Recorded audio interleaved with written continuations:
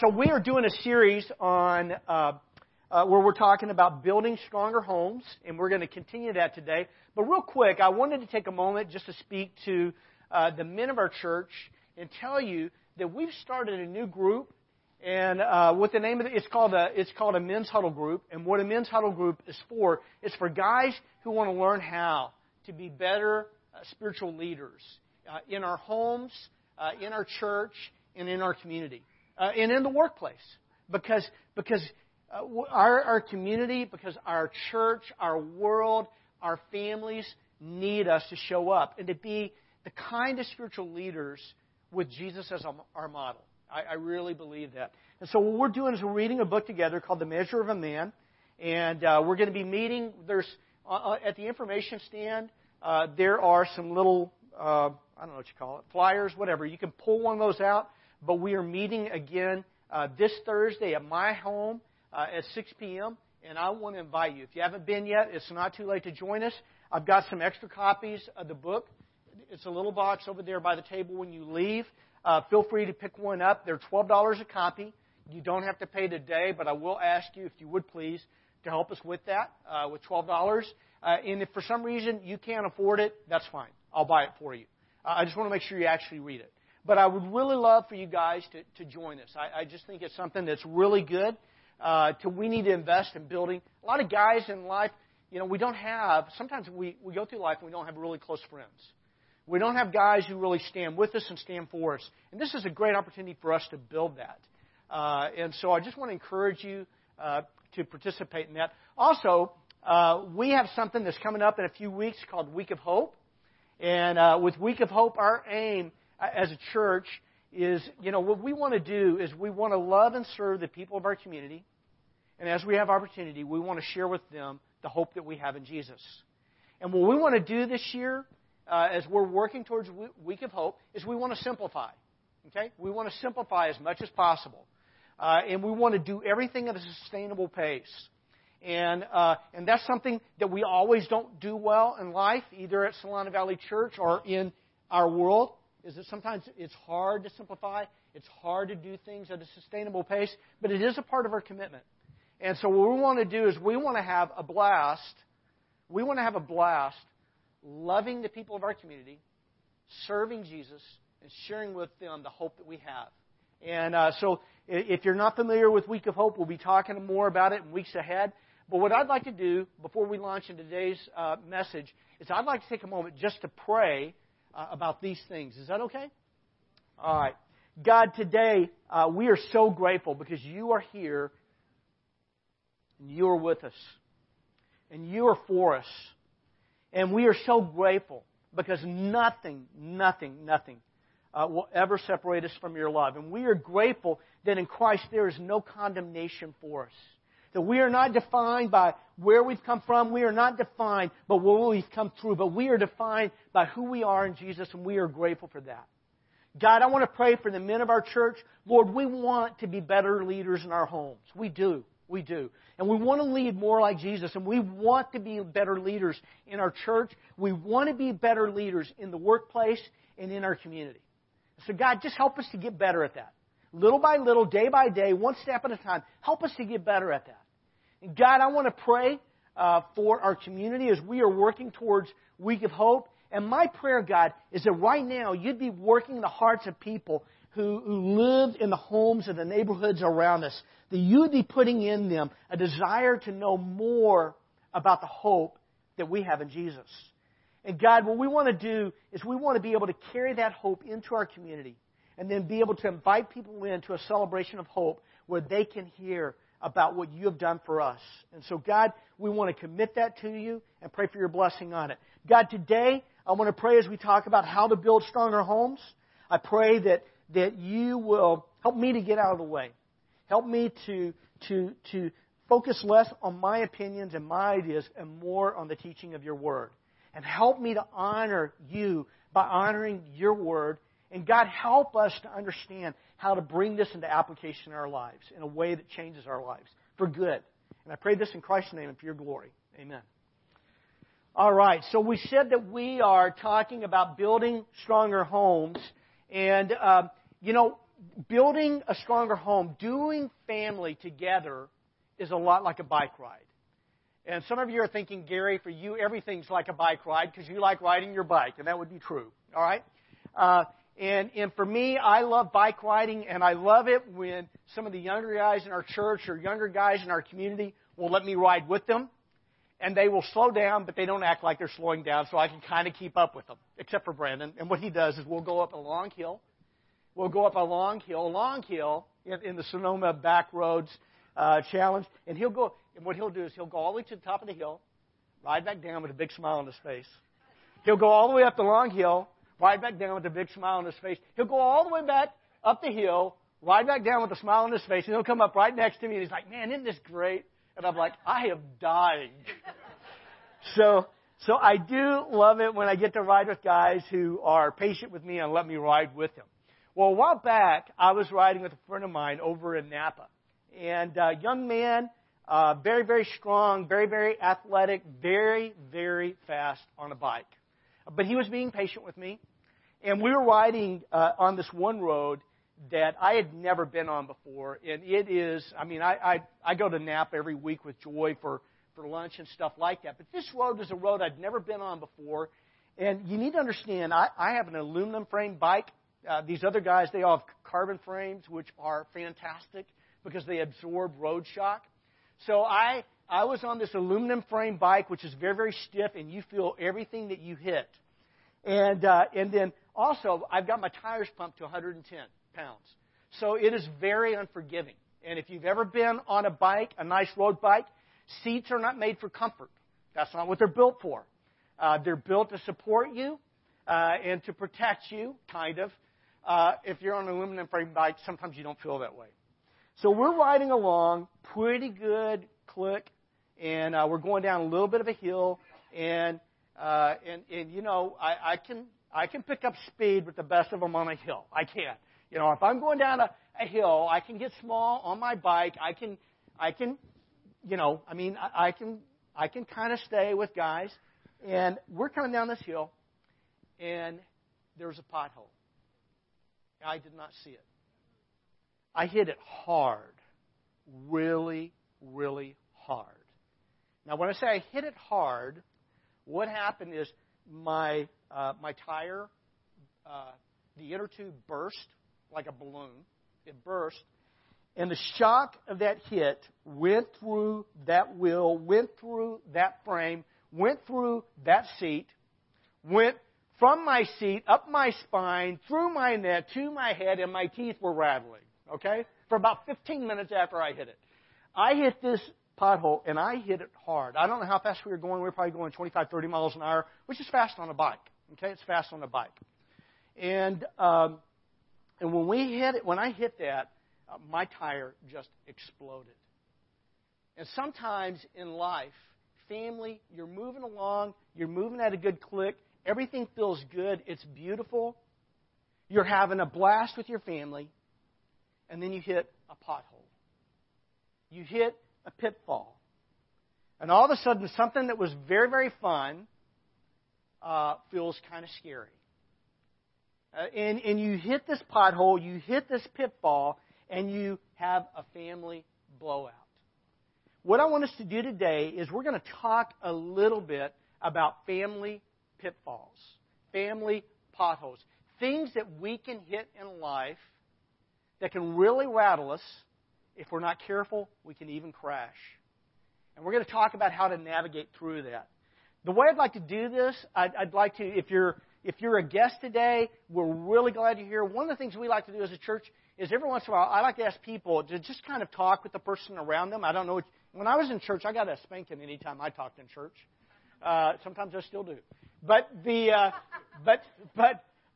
what I want us to do is I want us to kind of talk with each other. So I'd like you to turn to the people around you, 1 or 2 people, or 15 if you want.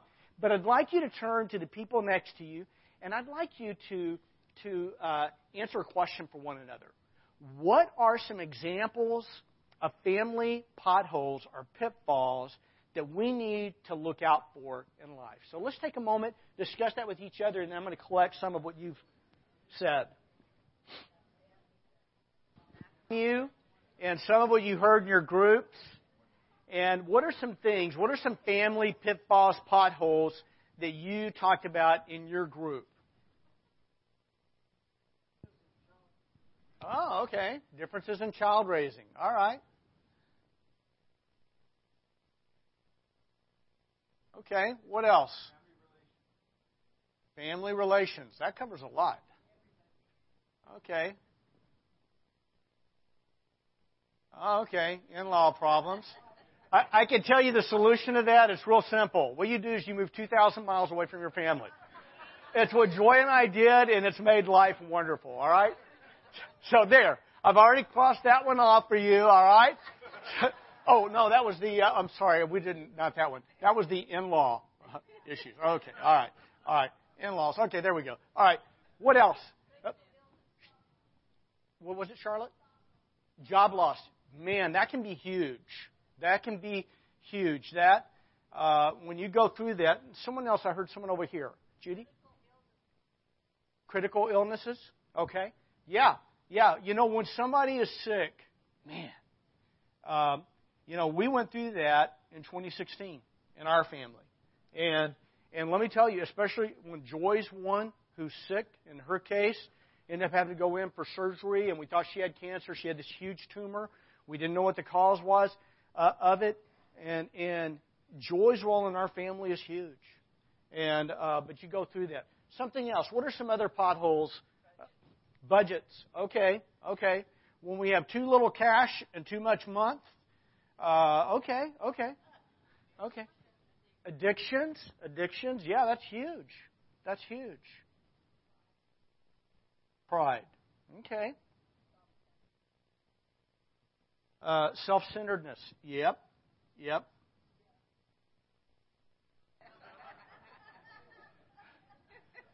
Okay, I heard someone say parents of teenagers.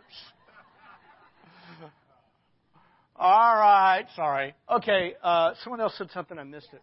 Death. Oh, yeah. You lose a loved one. You know, 6 years ago, we lost my dad. And for probably from, that happened in, what month was it? Joy? It was May 3rd. It was May 3rd. I thought it was May, but I couldn't remember. But yeah, from May until September, I was numb. Just numb. I didn't know how to, I did not, I've never known how to grieve well. I'm just being honest with you. I'm still learning. And so I was, you know, from May until September, I was just numb. And then in September, it was like this, I was just overwhelmed with emotion. I could hardly preach a sermon. I could hardly pray without tears. And but yeah, death can really have a huge impact on us. Something else. What other potholes? Okay, yeah, partner unfaithfulness. That's huge. Okay. Okay. Temptation. Yeah.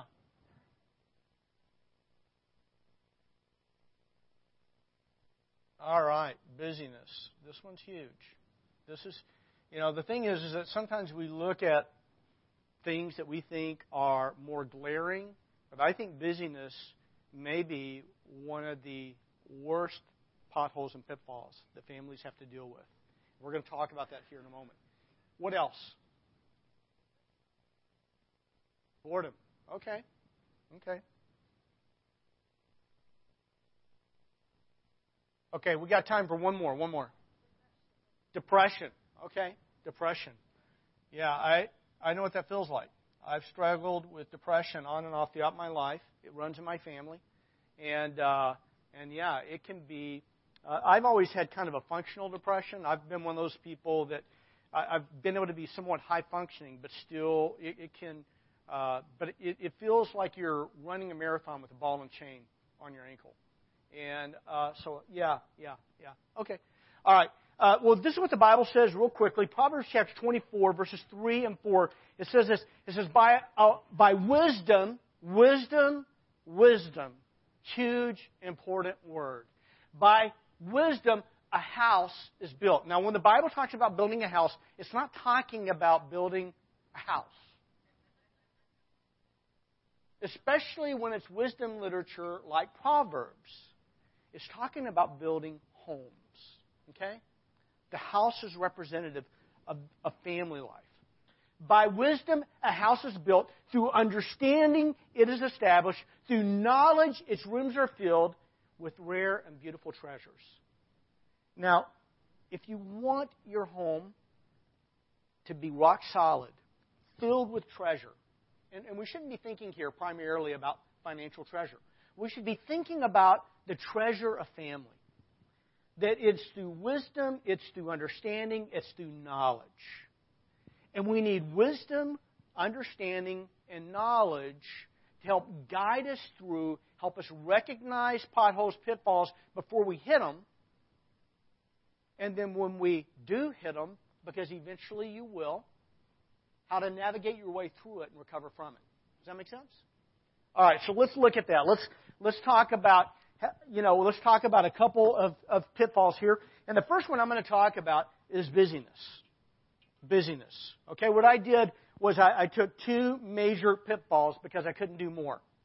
And so I just thought, the first one I think is busyness. You may disagree with that, and that's fine.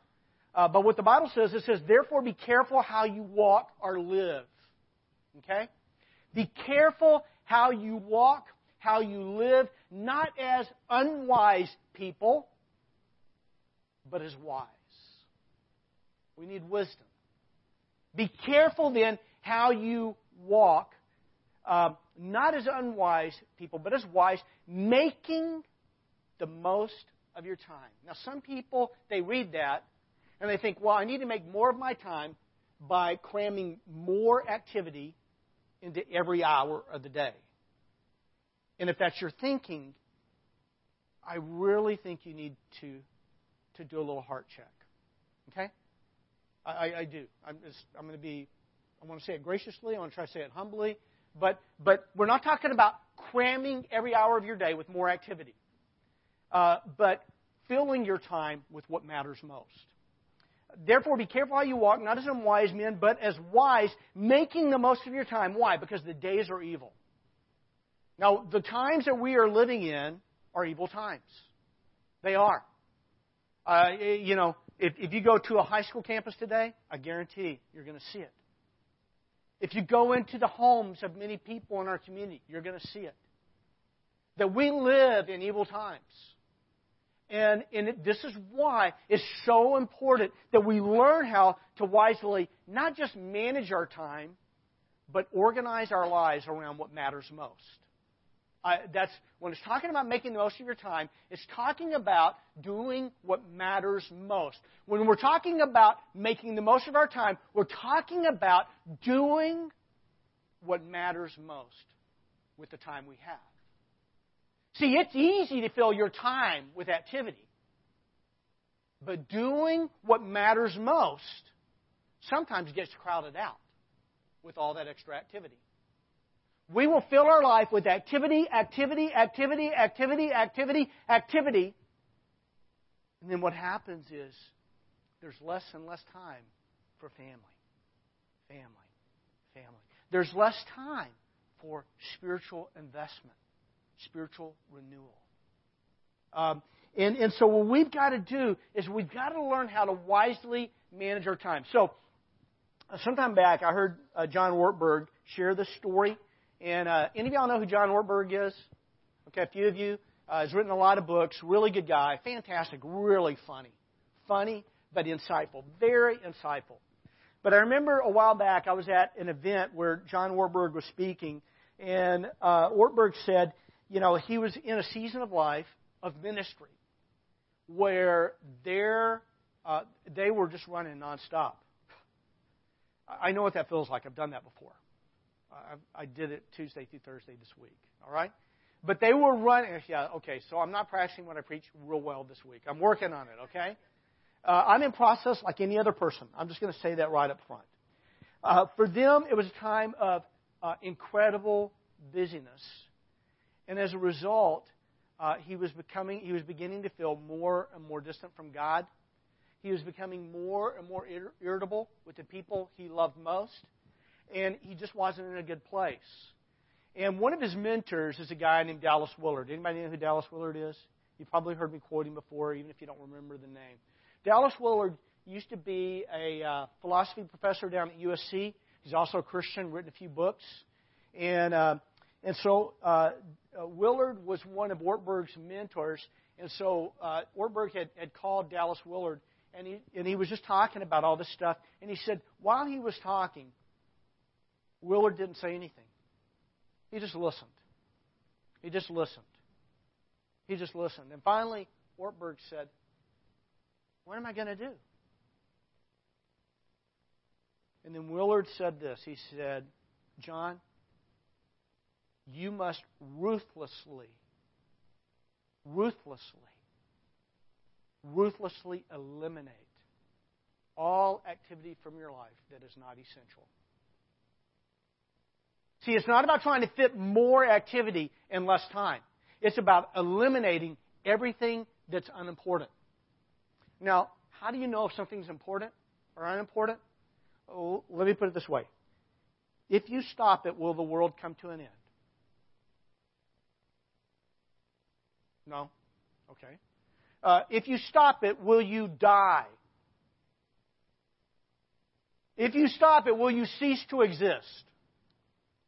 Now, if you answer no to each of those questions, then you might want to consider this is something I can cross off.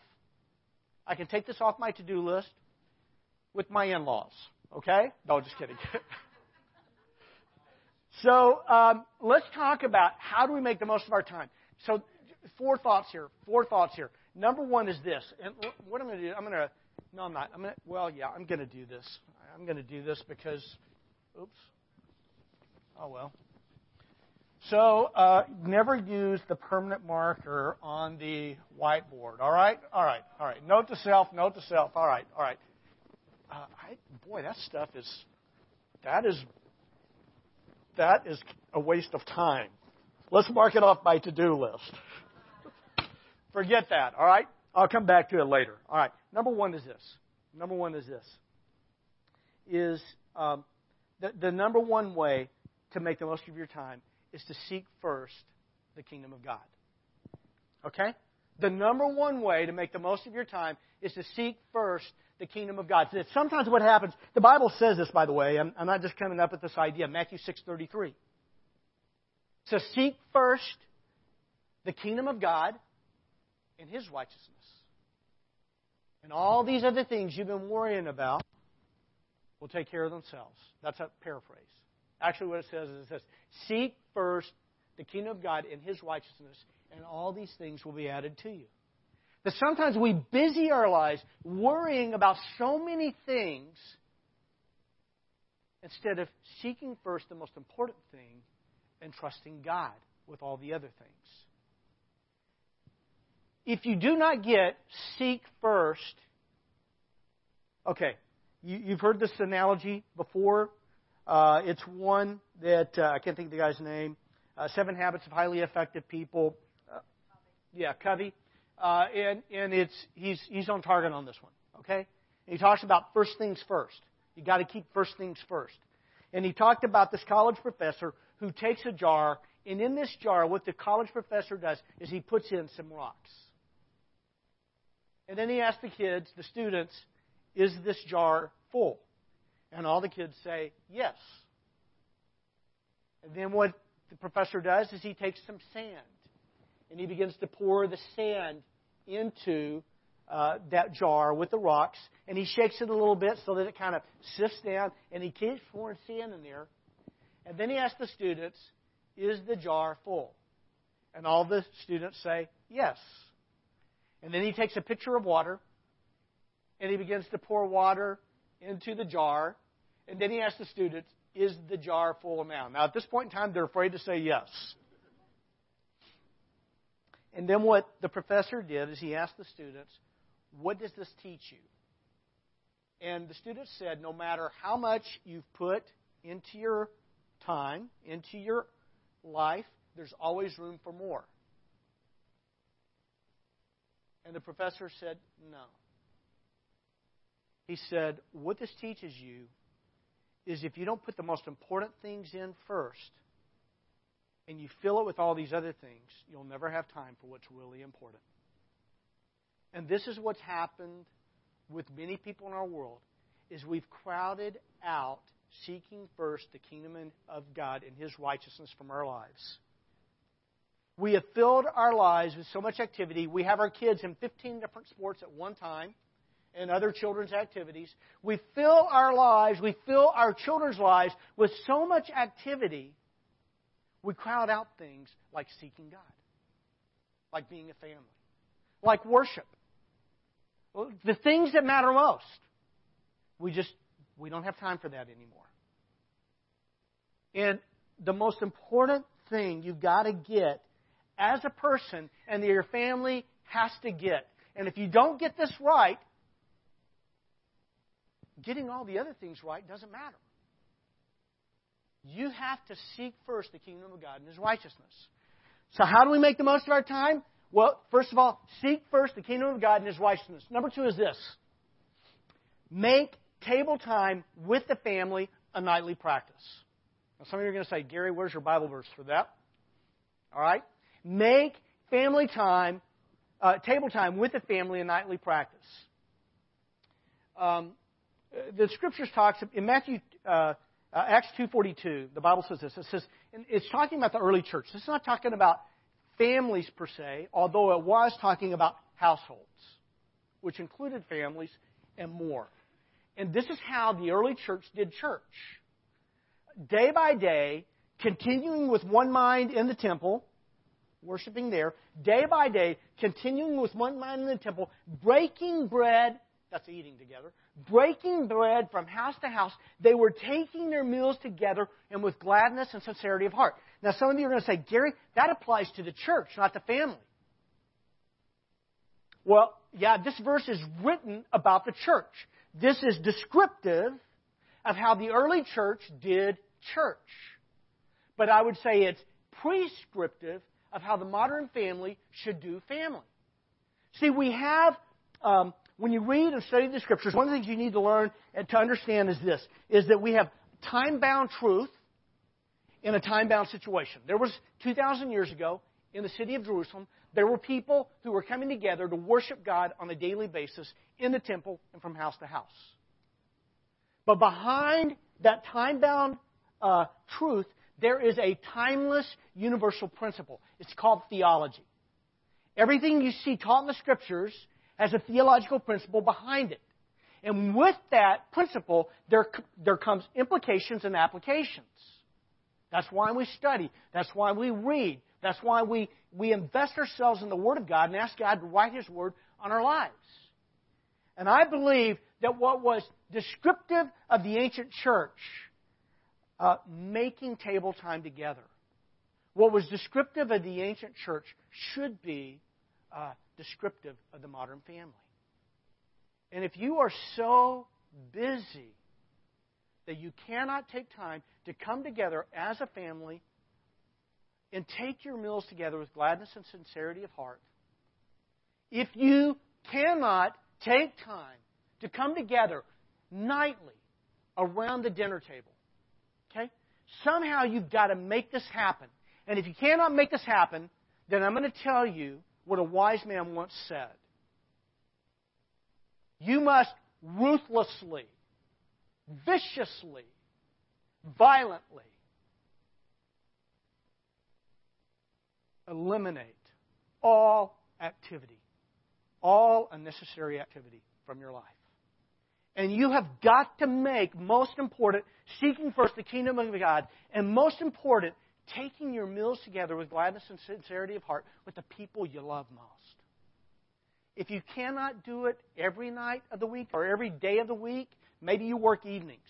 You know, guys, ladies, maybe you work evenings. Then you find a way to make holy another time where you're coming together and with gladness and sincerity of heart. You know what happens when children have that kind of time in a home, in a family? They begin, it is so good for them. It is so good for them. Not just rushing through a meal, getting the meal off the table, but unhurried time together. That's what I'm talking about. Unhurried time together. We need that. Our children need it.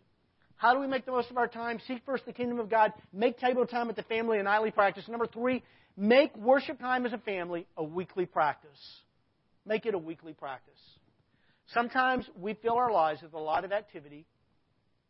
It's not bad activity. We're not at the bar getting drunk. We're not going out and guys, we're not going out and chasing women.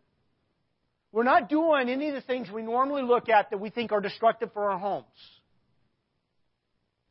But what we do is we begin to make the priority of worship something less than a priority.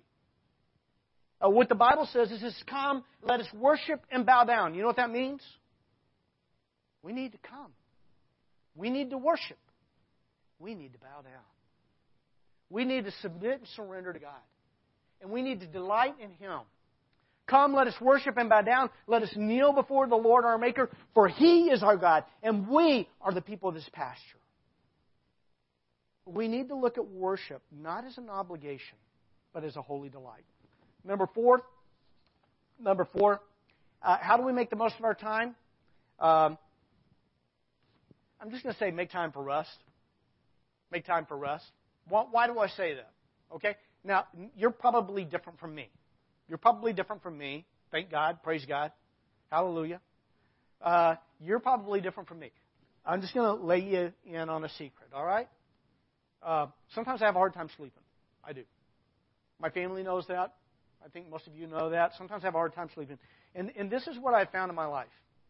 That busyness leads to stress.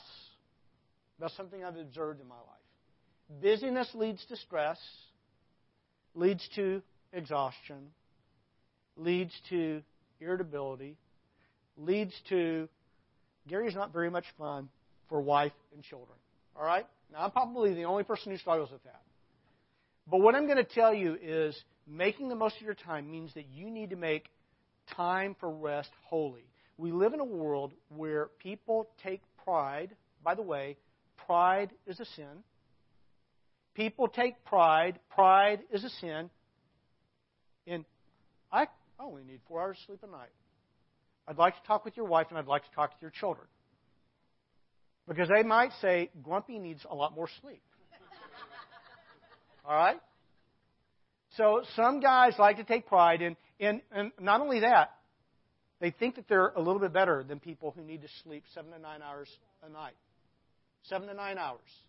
That's what sleep experts tell us the average human being needs. The average human being needs 7 to 9 hours. Unless you're my sister and she was a teenager and I was a kid. I was the kid who'd get up, watch the test pattern on TV until cartoons came on. She would sleep till 1 o'clock in the afternoon. I'm thinking, what? Do you think you're Sleeping Beauty or something? Get up and do something. But everybody's sleep needs are different. They are. And you need to make time for rest. Because when you make time for rest, you're just a lot more pleasant to be around. And you don't fall asleep on me in Sunday morning worship. All right? So, number two, and I'm going to try to make this one fast and furious, okay? Number 1, I said busyness. Number 2, I'm just going to say unhealthy relational patterns. Unhealthy relational patterns. This is what the Bible says. It says, be devoted to one another in love. Now, again, this was given to a church in Rome, probably several house churches. It was given to a church in Rome. Be devoted to one another in love. And I would say that what was prescriptive for the ancient church then is also prescriptive for the modern family now. And what he says is just be devoted to one another in love. Honor one another above yourselves. So let's look at it like this, all right? We got a triangle, all right? We have a triangle, and with this triangle, I'm not sure which of these works and which doesn't, is that devotion. Where there's devotion to one another in a home, that home is going to be a blessing to the children and to the adults in that home. Be devoted to one another in love. Where there is love in a home, it's going to be a blessing to children. It's going to be a blessing to the adults in the home. Be devoted to one another in love, honoring one another over yourself. When you honor others above yourself, putting their concerns first, When a husband is putting his wife's concerns first, when a wife is putting her husband's concerns first, when parents are putting their children's concerns first, when children are putting their brothers' and their sisters' concerns first, putting their parents' concerns first, you have much healthier relational patterns. A lot of the things that we've talked about that are problems start to disappear when we do these three things. Now, with this, I'll give you a few more, okay? Because I always got to give you more. I don't, but I think I do. All right? So this is not... Okay, all right. I've got new pens in my desk. It's time to get them out, I think. Okay, so I'm going to give you 6 things here right quick, okay? 6 things.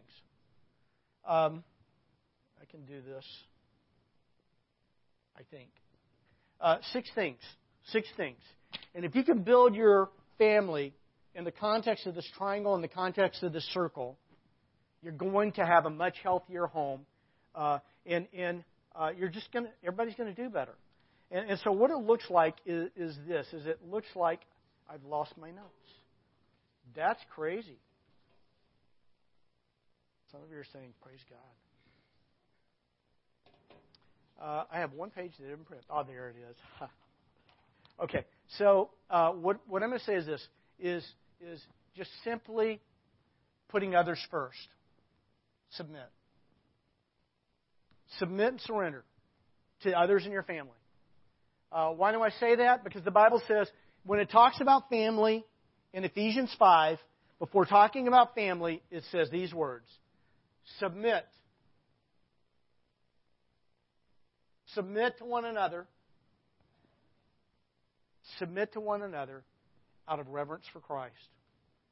When everybody is putting everybody else first in the home, your home is going to do a lot better. Okay? Number 2, listen. Listen to one another. Yeah, listen. Really listen. One of the things we do around the dinner table every night is we ask, tell us one highlight from your day, one problem from your day. The reason we ask for a highlight and a problem is because people have problems. And it's important for us to talk about what our problems are and to be honest about it. Also, you discover a lot about your kids. They discover a lot about you when you get honest. But we also talk about our highlights because it's never all bad. It's never all good. But what we are doing is we are working on this idea of listening to one another. And in James 1:19, the Bible says, be quick to hear, slow to speak, and slow to anger. For the anger of man does not achieve the righteousness of God. But when we are being quick to hear, quick to listen, really listen, instead of being quick to give people a piece of our mind that we can't afford to lose, when we work at listening, and shutting up. Listen, shut up and listen. All right? That's a nice way of saying what James 1:19 says. No, it's not a nice way. It's my way. Anyway, let's move on. Listen to one another. Okay, number 3, I'm going to say be kind to one another. When there is kindness in your home, be kind to one another. The Bible says be kind to one another, tender-hearted. Kind to one another, tender-hearted. But being kind. That I'm going to say that also encourage one another. By the way, if the only time you talk to your children is to tell them what they could have done better or what they could have done different.